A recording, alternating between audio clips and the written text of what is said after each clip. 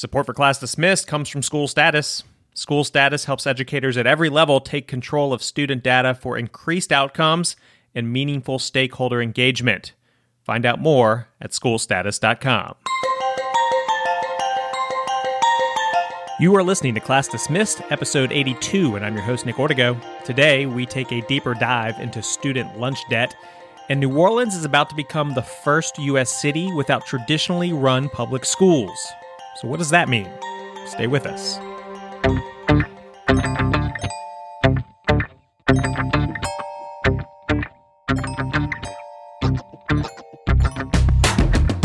Class Dismissed is the podcast that inspires educators through story. Each week, we cover some of the hottest topics and news in the world of education. Plus, we hear from a guest with a bright idea for education that you can apply in your community. This week, is it possible to measure a student's curiosity? Some MIT researchers say yes, and they're joining us on today's show. Hello, everybody. Nick Ortego here, and I'm joined by teacher extraordinaire Lissa Pruitt and education data expert Russ Davis of School Status. Lissa, how are you doing? I'm great. Russ, how have you been? I have been busy. Yeah, I know. So. I said it like that because we hadn't had a chance to visit in a little while. I guess you had a pretty busy end of the year. And how was your new year? My new year has been great. Things have been really busy, man. It's trying to get the year closed up, running a company is always a challenge. And then we take 2 full weeks off at the end of the school year. And we also take off a week for Thanksgiving. And so, trying to respect that and, be shut down during that time is just, again, always a challenge. So, but things are going well. Good. Lissa, you are about to go back to school. You're not quite there yet, right? In 3 days. 3 days from this recording. And I guess this recording is actually going to hit the day you're back at school. That's when it's going to publish. But are you ready to get back? Like, do you have the itch yet, or are you good? Oh, I'm good. It's funny, though, because we had some changes with our calendar because of a bad weather makeup day. So last night I text my teacher friend across the hall. I texted her late last night. I was like, hey, wait. We do go back Monday, right? Because I was sitting there last night thinking, what if we go back today? And I missed it, I didn't realize. And she just, was laughing. She was like, yes, we go back Monday. It's funny. We've been doing this show for a long time. And, we have listeners everywhere. We've talked about this in past episodes. We're like 61 countries and 50 states. But last night, you had posted something about one of our shows on your Facebook page. And there's people who know you. Know me so well. Know you really well. See you every day. And they're like, I never knew you did this. I know. And they're all teacher friends of mine too. And I'm like, but I have posted about it before. And I have shared. I know this is so silly, but I think for some people around these parts, the podcast thing is just catching on. Right. You know what I mean? We're a little late to that party. And so when they've heard me speak of it before, maybe they just didn't truly understand what I was talking about. I think millennials are all about the podcast, but it's like the 30-somethings that are still kind of starting to pick it up. Okay. We're all 30-somethings. I see what you're saying. Yeah. That's all of us, right? Right, Russ? You want to chime in? No, absolutely. Yeah. I'm definitely somewhere in my 30s. And really, I've got to give Russ credit because this whole idea is his idea of doing the podcast. And Russ was, a year and a half ago, we need to do this. And that's typical Russ, a little bit ahead of the curve on anything that people are doing in technology-related areas. Yeah. So anyhow, it's been good. Your post actually on Facebook, I think it got more traction than mine. And sorry, I don't understand. I think Facebook doesn't like me, or people don't like me. It's one or the other. But anyhow, your post did really well, and it's driving all this traffic to our website. I got a thing from WordPress. It's like, your stats are booming, and I was like, Lissa. I know. I'm sorry, but a lot of people messaged me privately and said. Even this morning I woke up to 15 messages of people saying, I just listened to episode blah, blah, blah. Or I just tuned in and I subscribed and I love it. And I can't believe I didn't know. Well, good. Well, let's keep it going. Why don't we jump into the teacher's lounge? What do you know? I'm following up still on the lunch shaming and the lunch. We talked about this. We have talked about it a couple of times, but I did kind of dive a little deeper because I don't see it as much in my school. But I was not aware that there are some schools, our school will still serve the children. But there are some schools that will not. And then there's just so people they may miss, we're talking about kids that just don't have lunch money. That's right. Yeah. Yes. So they don't qualify for the free or reduced lunch program. They don't qualify for that because for a family of four, you have to make less than, I think it's like $32,000 or something. And so there's a lot of people that don't qualify for that, but then they still have a hard time making their, that's like $3 a day for lunch for their child. And so the children, we've talked about different states and how they handle it differently. We did a little push here locally just to pay off some debt. But I did not realize that there are actually schools that will not serve the children. Really? Like they do not receive a lunch. And is that so they go to not lunch. even That's even right. like a prison lunch, like the bologna and right? Right. No, they will not serve them until and they put a stamp on their hand and tell them that's what. And so it's a stamp like that says, I need lunch money or whatever. There are some schools and districts around the nation that will serve the children like an apple and a milk. But again, that falls under the umbrella of shaming because all the other children are like, wait, I just went through the line with you. Why'd you just get milk and an apple? Right. And I got this full hot meal. Right. So there are some places that do not give a hot meal at all. And then, we just talked about recently how Rhode Island, has turned over to a collection agency to kind of try to get some of that debt paid off and collect those debts. But I do like what New Mexico is doing. They have passed the Hunger-Free Students' Bill of Rights, which kind of mandates certain structure like that this is okay to do, this is not okay to do, this is what we're going to do. And so one of the things that I thought was interesting is you're not allowed to really contact parents and let them know that they're behind on their students' lunches unless you've also tried to enroll them in the free and reduced program and help them take just truly rigorous steps to help them get in that program. They've also given administrators the power to say these children qualify. Okay. Regardless. Gotcha. And I think California's done that a little bit too. They've also mandated that students are served the exact same meals, whether they have a debt or not. And there is nothing goes home with the child or is placed upon the child to say, hey, mom, dad, I need money. Right. That the school and the administrators are the ones that are making that contact, but also trying to help them qualify for the reduced program. I know, Nick, that we talked about how, do schools need to budget this in? And so I want Russ's opinion on this because he understands, the burdens that our superintendent's offices have. Is it unreasonable to say that a district office should just have to budget in, last year we had to pay for $50,000 worth of lunches and we just need to budget for that? Well, I don't think it's completely unreasonable, but I just don't know where the money's going to come from. Schools are already kind of stretched to the maximum. I read an article or I saw something come through my Twitter feed recently that was talking about schools that have, since they passed these laws, they started accruing debt at a lot faster rate. So parents have just, in many districts, stopped paying. Like, hey, if they're not going to come after me and there's no repercussions for it, then, I'm just not going to pay my lunch. I think that makes you a terrible parent if you can pay and you don't. Right. But I don't know that there's a whole lot the district can do about it under these new laws. I personally, I believe that you should have to pay something for your lunch if you can. I don't know that I agree that the lunch shaming is about, if somebody legitimately cannot pay for their lunch, then they should be on free and reduced lunch. I think there's a difference between a parent's ability and a parent's willingness to pay. Those are two very different things. But I think that shaming the kid over some crappy parent's choice is, not the solution to this problem. But I do think that the school district should get physical.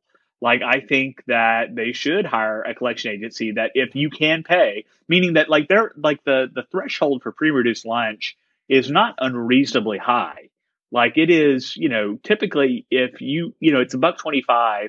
I know that there are a lot of people that are kind of a working class poor that kind of fall into this gap. But, I grew up pretty broke too. And I remember my mom writing out that check for, $5.25 or whatever it was. And, I remember that. And I remember that my parents paid that bill every single time, and we were not eligible for free and reduced lunch because my parents made just a shade over the amount. And so, I don't know. I'm just kind of mixed on this. I think that, for the people that are legitimately impoverished, I think that there are existing programs for that. I just don't know that the solution is for schools. Maybe it's just schools just budget for 100%, right? Like we just we pay for all lunches regardless, right? And that'd be the end of it. But I just don't know I don't know the good solution for this, I guess is what I'm saying, because I can see it from both sides. I just feel, I get it. Schools are strapped and money's tight, but having managed a large budget in the past, what's expensive are pay raises and people and things like that. But we're just talking about a once a year cost, and it's pretty fixed. You basically can budget for it. You know what it's going to be. I don't know. I feel like the money is there, but I mean, I'm speaking out of turn. I'm not in the district office. I'm not looking at these budgets, but I feel like they can find it. Well, go ahead. I think if the cost was fixed, they could, but I think that you're going to run into this problem once people figure out that there is no repercussion. I think that they're just going to stop paying. Well, I'll tell you what, though, Nick, there are people that are saying, okay, if there isn't the money, well, we're going to find the money. So what like you do see, you see a lot of businesses and community groups kind of getting together and paying off lunch fines, just like we did here locally. In fact, in the Wisconsin-Madison Metropolitan School District, they just raised $25,000, and it was human resource workers from the school district that got together and raised that $25,000 to pay off everybody's debt that was, up until that point. I mean, and you hear stories of it, of different communities and things that are doing it to help their school district, by the way, to help their school district, but also to help a child. And I think sometimes people, when they think of school districts and the budget, and they feel like sometimes the money is mismanaged and the money's going towards this, and I wish it would go to that. So sometimes just, I think regular people and businesses, they like this ability to say this money is directly going into the mouth of a child. Right. And I'm happy to give it because it's not going to be managed in some other way. A charter bus for the football team. Right. Oops, did I say that? I did. Anyhow, let's go ahead and switch gears before I get myself in trouble. Russ, this story, I'm looking forward to your analysis on it. It's out of New Orleans, right? It is out of New Orleans. Yeah. So New Orleans is kind of, for those of you who aren't aware, after Katrina, New Orleans switched to this kind of a hotbed of charter schools. So the Orleans Parish Public School District really wasn't doing very well to start with. I think that they had maybe a technology director go to prison at some point. A superintendent certainly had gotten in trouble. And after Katrina, they basically set up, they took the traditional schools and set them up as charter schools. And this has been a source of great consternation. And I'm going to be honest with you, I am in the business of educational research and educational measurement, and I have a hard time determining who's right and who's wrong here. And let me explain that. So I've seen research on both sides that said that the charter schools are doing very well. And I've seen research on the other side saying the charter schools are not, and it's kind of a shell game. There was a high school that was called McDonough 35 Senior High School, and it traditionally has been a school that's done pretty well. Well, apparently it's fallen on hard times and recently was gotten a D rating of the school district. Well, the school district just recently awarded a $5 million 2-year contract to a charter management organization called Inspire NOLA. And so that is the last public high school in New Orleans that was a traditional high school. And now it's going to be managed by a charter organization. And people are pissed off about this. There are a lot of people that showed up at the school board meeting that were public school advocates, traditional public school advocates. And apparently this organization has taken other schools that were failing, that were high schools, and have turned them around. So I want to understand this right. You're saying there basically are It's unfair for me to say there are no public schools in New Orleans because essentially public dollars are being spent, but there really are no public schools in New Orleans, right? There are no traditional public schools in New Orleans. So as far as like high schools, I think there are still a few elementary schools running around, but there are tons and tons and tons of charter schools. There are more charter schools in New Orleans and Orleans Parish as a percentage of their schools than there are anywhere else in the country. The state superintendent of education is appointed. It's a political position. And so there was a lot of rumors that they had modified their state accountability model to accommodate these charters and to make them look good under the previous governor, who was Bobby Jindal, who was a Republican. And so, and obviously that largely the charter movement is tied to kind of the conservative movement as well. And so I guess I can understand that if there was an organization they're saying that the organization took over a school in 2015 that was F-rated and brought it to a C last year. And there were other schools that took schools that were failing and brought them to C's and B's. And so I guess my question is, if the rest of the district is already kind of subscribed to this charter philosophy and this school isn't doing well and the other schools are, to me, like the cat's kind of out of the bag at that point, right? Like I just have a hard time saying, well, let's give this a try. I guess I'm mixed on this, but it's, there's a big push for charter schools all over the country. And there's a lot of studies there are several studies. There's one that I can think of that's notable that's out of, I believe it's UC Berkeley, that talks about how it's about a 50-50, it's a coin flip, whether the school is going to do better than its peer. And so I guess I can understand the point here, but I guess the reason this is notable, it is the last high school that is going to be under the administration of the Orleans Parish School Board. Am I wrong to look at charter schools like restaurants? And what I mean by that is, like, if you have a bunch of steak restaurants, you've got a Western Sizzlin', an Outback, and a Ruth's Chris. Charter schools is going to be the same way. Some kids are going to get to go to the Ruth's Chris, and some kids are going to get stuck at the Western Sizzlin'. Like, that's what happens when you have capitalism, and not everyone's going to end up at the good charter schools. And I don't know that that's lifting everybody up. I would say that is a fair assertion. I don't know that it's fair in every case, but I think overall, I think that that's true. I think that I have a real hard time with like this Silicon Valley approach to education, which is fail early and fix it or whatever, because these are kids that we're talking about. And so I think that, like, I live in Mississippi and I'm from Mississippi, and I think that our organization, our charter authorizing board, has done a pretty fair job at rejecting charters that they just did not think would work. They didn't have the financial wherewithal. Because we've covered several of these organizations on our podcast that have just not done very well. And, I think that there is a place where some charter organizations can do very well. I do not think that it's a solution for every single school that's not doing well. And I also have a problem whenever they open a charter and they take regulations off of that school. The only problem I have is that if you are operating a traditional public school and somebody comes in and they take a bunch of regulation off that school and allow them to operate more freely, then why not do the exact same thing for that public school in the same district? Right. Like, why not put them on a level playing field? And that's the only real problem I've had with charters in the past. It's like, look, if it helps improve the outcomes for kids, hell, go for it, right?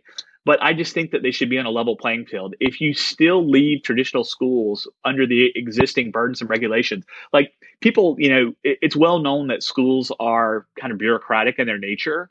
And have you seen the compliance requirements for schools? Like, it's not just like local requirements. Very few regulations are placed on schools by the local school board. Overwhelmingly, it is state and federal regulations that make school districts this kind of like legal, like this perilous place to do business. And, my thing is, if you're going to take the regulations off of charters and you're going to allow them to operate any which way that they see fit, then I think you should do the same thing for public schools. And I think they should be held to the same standards. In a lot of cases, they are. They're held to the same accountability standards. But I think they should take the same tests and do the same work. And I think if you look at, like here in Mississippi, and you look at the school district, the charter schools that are operating in the city of Jackson, I don't think they're doing that great, right? I think they've come in and they've realized this is tougher than it looks. I used to be vehemently opposed to charter schools, and then I saw some examples where they worked. And I don't have a problem if a school district has failed continuously for years and is showing no sign of improvement, let somebody else take a swing at it. But I think the person that takes a swing at it should be the Ruth Chris and not the Western Sizzlin. Yeah. Lissa? And I think you have to have the community involvement. You have to really go outside of the school, whether it's public or charter, and you have to start working in the communities to try to instill at home with the parents and the businesses and everyone involved in the community of, look, this is it, guys.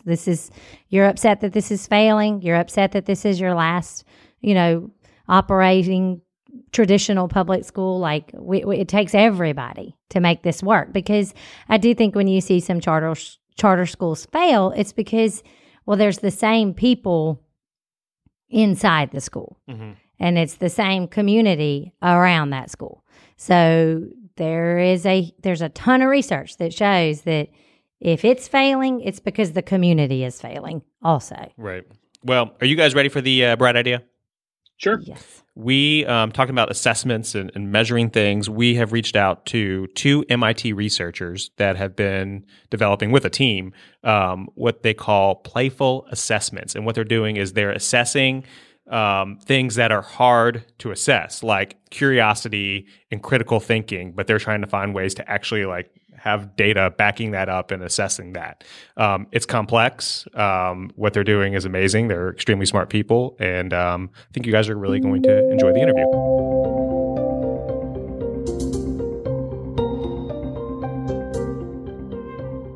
Our guests in today's Bright Ideas segment are 2 MIT researchers that are developing a new way to measure students' growth. Louisa Rosenheck is a designer and researcher, and YJ Kim is a project director at the MIT Office of Open Learning, and they are creating a way to measure outcomes of things that are difficult but important to measure, like curiosity and critical thinking. Louisa and YJ, welcome to the show. Thank you. Hello. I am very excited to have you guys on, because this is a complex, but it's also a very important topic, and you guys seem to be making some headway here.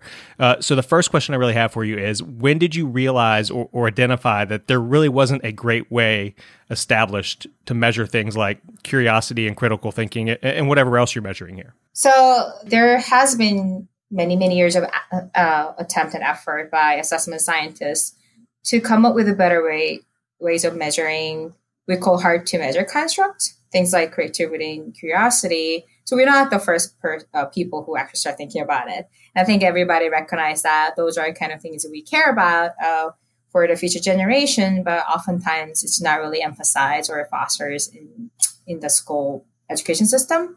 So before I joined MIT, I worked on the area of game-based assessment. And the work was really trying to figure out using games and simulations to measure things like creativity and persistence. So that was really the origin of this whole playful assessment work. And when we started talking to teachers more about it, and we quickly realized that teachers, they do want to measure, they do want to assess, they do want to foster those skills, but they often feel like, but at the end of the day, we have to do standardized testing. So that kind of frustration there, that is more informed by, teachers and, school leaders are telling us, like, these are kind of things that we really want to teach and foster better. But we also recognize that assessment is really kind of the barrier for doing so. And from my point of view, I've been working in learning games and educational technology for many years. And it's always been clear that the things we really care about teaching and the skills we really want to build in our games and exploratory kinds of experiences are not the things that are measured typically in schools, either on standardized tests or on regular assessments, quizzes, tests, and other kinds of things that teachers create themselves. So that's always been a frustration. But I never really had an interest in assessment until about a year ago. I started working with YJ, and she kind of opened my eyes to the idea that assessment doesn't have to be what we all think it is. The way we all see it right now, it actually could be so much more, and so much more playful and a better fit with games and the kinds of learning that we want these days. So together, we've kind of brought together these different perspectives with the goal of actually creating tools that kind of fit with both both rigorous assessment and playful learning. When I say you guys are focused on measuring things like curiosity and critical thinking, am I playing it down too small, or are we hitting the nail on the head there? Is that like specifically what you're looking for, or is it things beyond that?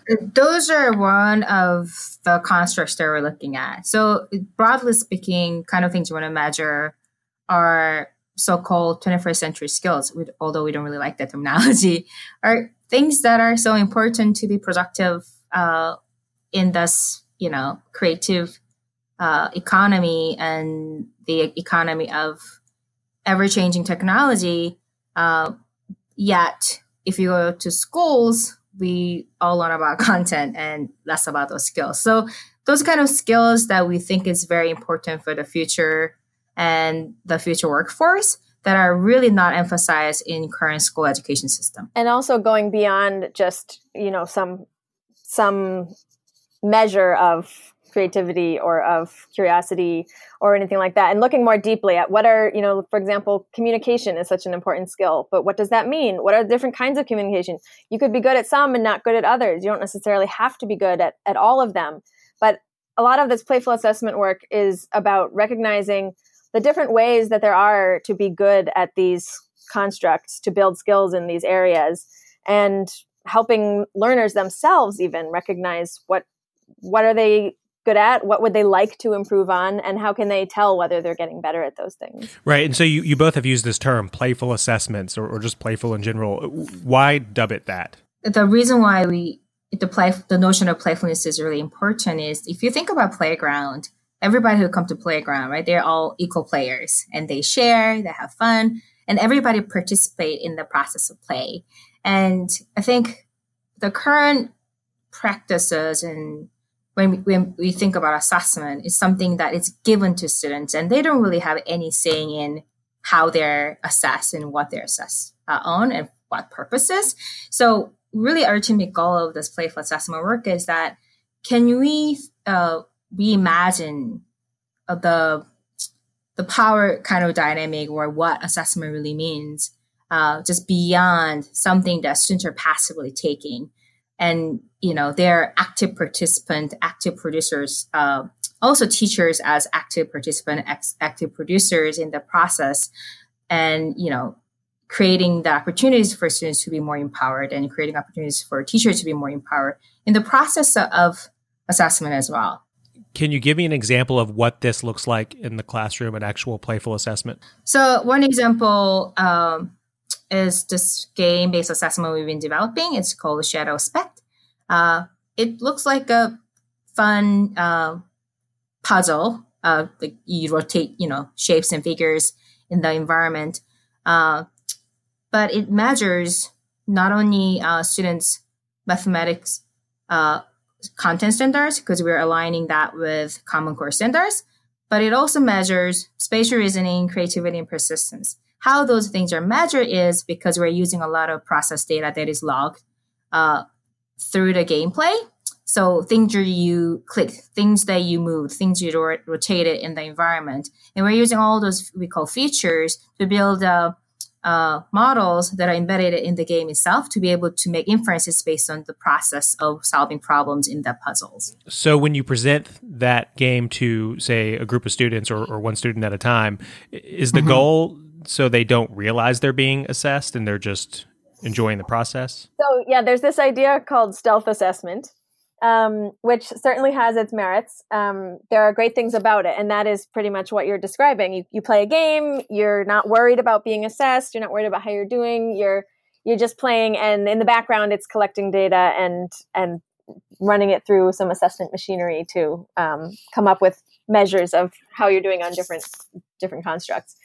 And that is one thing that we are working on. But a lot of our, at the same time, and more so in our maker assessment project, we are really focusing on bringing the learner in and having them be fully aware that they are engaging in assessment, that they're being assessed, that they're also assessing themselves and helping to assess their peers, that it's really it's not something to be scared of. It's not something to worry about. It's just a mindset. Assessment is a way of life, kind of. It's a way to always be just monitoring your progress and thinking, okay, what did I do there? What could I have done better? What am I going to try next time? What's important to me about what I'm doing? What am I getting out of this? And kind of encouraging each other, recognizing your group members, other people in your class for accomplishments that they're making that maybe they couldn't have done the week before. So I often like to design things that are more in that vein versus self-assessment, because I think there's so much to gain out of students understanding that they're being assessed and why they're being assessed and why it matters. There's no reason why we should keep it a secret in many cases. How do you guys envision this being scaled? And what I mean by that, how do you envision it being used in the classroom? And do you envision it, just starting off small and kind of testing it in different classrooms around the country? Or do you envision multiple districts adopting this? Different kinds of projects will scale eventually in different ways. I mean, with all of them right now, we're just piloting kind of in a school by school level, but down the road, I mean, the technology tools like a game-based assessment where the technology does a lot of the interpreting of the data, that in some ways it's easier to think about how that would scale, because you could roll it out in a lot of classrooms. And the teacher would of course have to have some data literacy to understand, what information is being given to them, how to use the feedback. But the technology does a lot of that interpreting. Whereas with the kind of paper-based playful objects to assess with, it's different in that it's definitely a lower barrier to entry. You just download some stuff, get some ideas, and try it out with paper and materials. But there's a bit more of a leap there for, okay, now how do I make sense of all this data, of all this information that students have generated? How do I take that and turn it into something that's actionable or shareable or that tells a story? And very skilled teachers are already doing that. They are doing that quite naturally. And so part of our goals with playful assessment is to make it easier for more teachers to kind of think that way and understand how to do that and understand that it's not as time consuming as they might think, that it is actually doable for a class of 30 kids. Are these tools or games and resources, are they available for anyone now, or is there a way they have to work with you guys to get access to them? So for the embedded assessment in making, that was the project funded by National Science Foundation. So right now, teachers who are participating in the research study are implementing in their own context, and we're collecting data. And based on that, we're going to iterate the tools one more time, and then we're going to make them available through Maker website and the network. So our goal is really putting out there.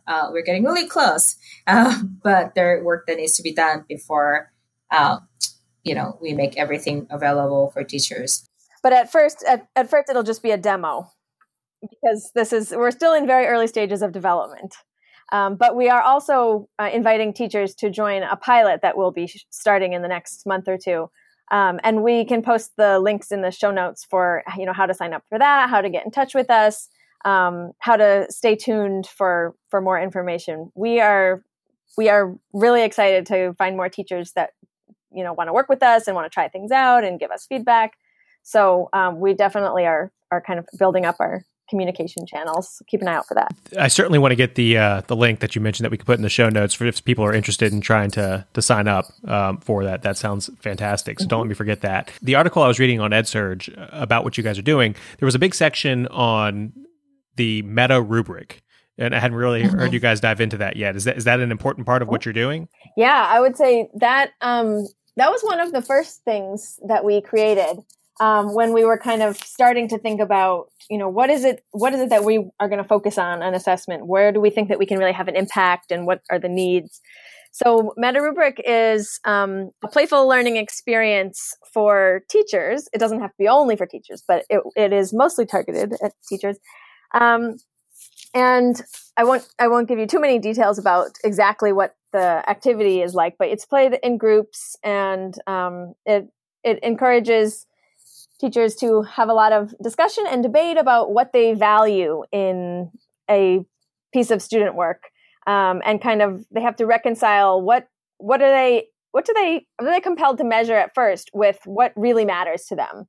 And when they create a rubric, they kind of then have to evaluate the rubric itself and see, okay, did this actually measure the things I care about? And is it possible to use it? And can I have other people use it? So it's an experience that's not going to teach teachers specifically how to design a good rubric, but it will expand their thinking about what a rubric can be and what considerations they should keep in mind when they design rubrics for creative work and open-ended projects with their students. I'm not in academia, so I don't know what really motivates folks in that world, but what's the end game for you? How do you know, like, we did this, we made it, we pulled this off? Like, at what point do you get there? For me, when I hear teachers get excited about it, like I was very frustrated with my own work for years, because like, oh, great, like we develop awesome assessment systems, great, like it has certain, psychometric qualities. Okay, how many teachers are using it? So when, we start experimenting with this playful assessment, and, when we hear feedback from teachers, even, very simple, paper-based tools, that really makes me very happy. And I really believe that our work can eventually really change how people think about assessment in the school system. And honestly, like, I have 2 kids, and they talk about how anxious they are when they take these quizzes and tests. And I really hope that in 20 years or so, kids don't need to feel that way about assessment. So that's for me in game. Yeah, and for me, I would say quite similar things that, when teachers see our ideas and our tools and they get excited and think, oh, this is something I can really use, or, oh, this fits with the way I think assessment should be done, and I didn't know this was an actual thing. Or when teachers see this stuff and they think, oh, now I get what you're saying. Okay, maybe I can give this a try. So anything that we can do to move the needle on teachers' practice, making their assessments more, their assessment strategies more varied and more playful, and just making their assessments more student-centered, really giving students agency and valuing what students are doing. That's the key thing. And so I think this is a much more long-term goal, but I know YJ and I both agree that one reason why assessments are so important and why it means so much to us to be able to measure these important, hard to measure constructs is because our school system is so focused on assessments that the way it is, things are not going to be taught. They're not going to be, given priority if we can't assess them. So if we can find ways, and not just tools, but mindsets, ways of thinking that can kind of show everybody how we can value these skills, then teachers can finally focus more on those and validate what students are doing and celebrate the wonderful projects that students are making that are meaningful to them. And they can really spend time with those things and we want society to value these things as well. So I think we hope that our assessment methods will help everyone value the things that are becoming clearer to be more and more important. Are you guys at all motivated by the fact that maybe there's students out there who are overlooked because the standardized tests, the typical tests we give, don't capture the things that you guys are capturing?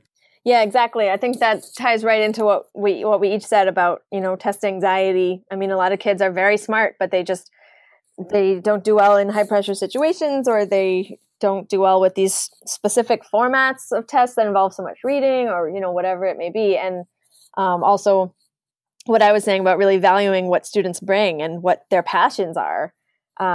So much that students, that youth can do and are motivated to do is not valued because it's not what's taught or measured in schools.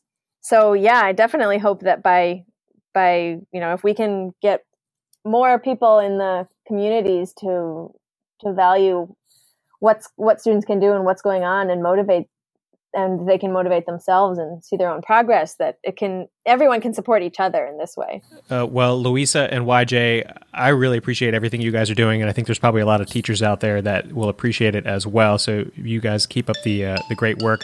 Are you both ready to take our playful assessment, our pop quiz?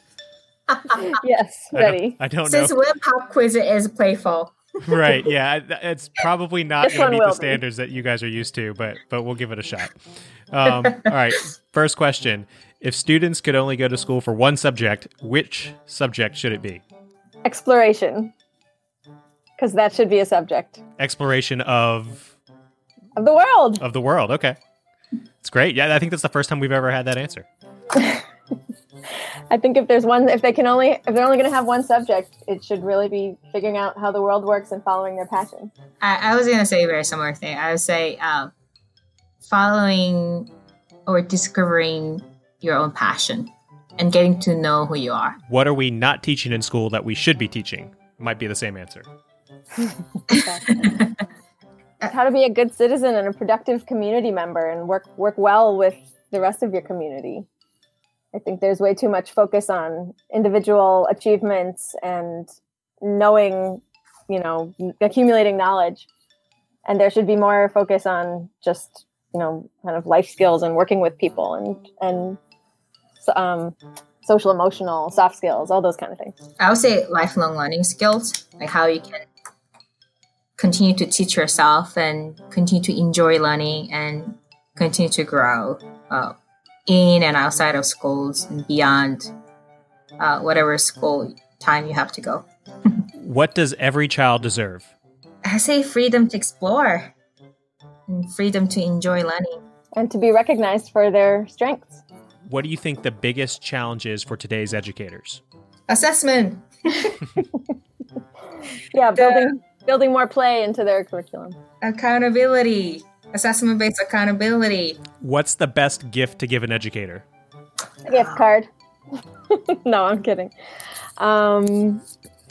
The gift of time. Yeah, a gift of time and recognition. I think most teachers, certainly all good teachers, they're not lacking for ideas of how to help their students and initiatives that they could try. But there's just so much involved in teaching that isn't the actual guiding of students, that if there's any way to give teachers more time to explore and experiment and try new things. I also say kind of room to mess around, kind of room to explore, space for goofing around a little bit and try new things. I think that's something we should definitely give to teachers.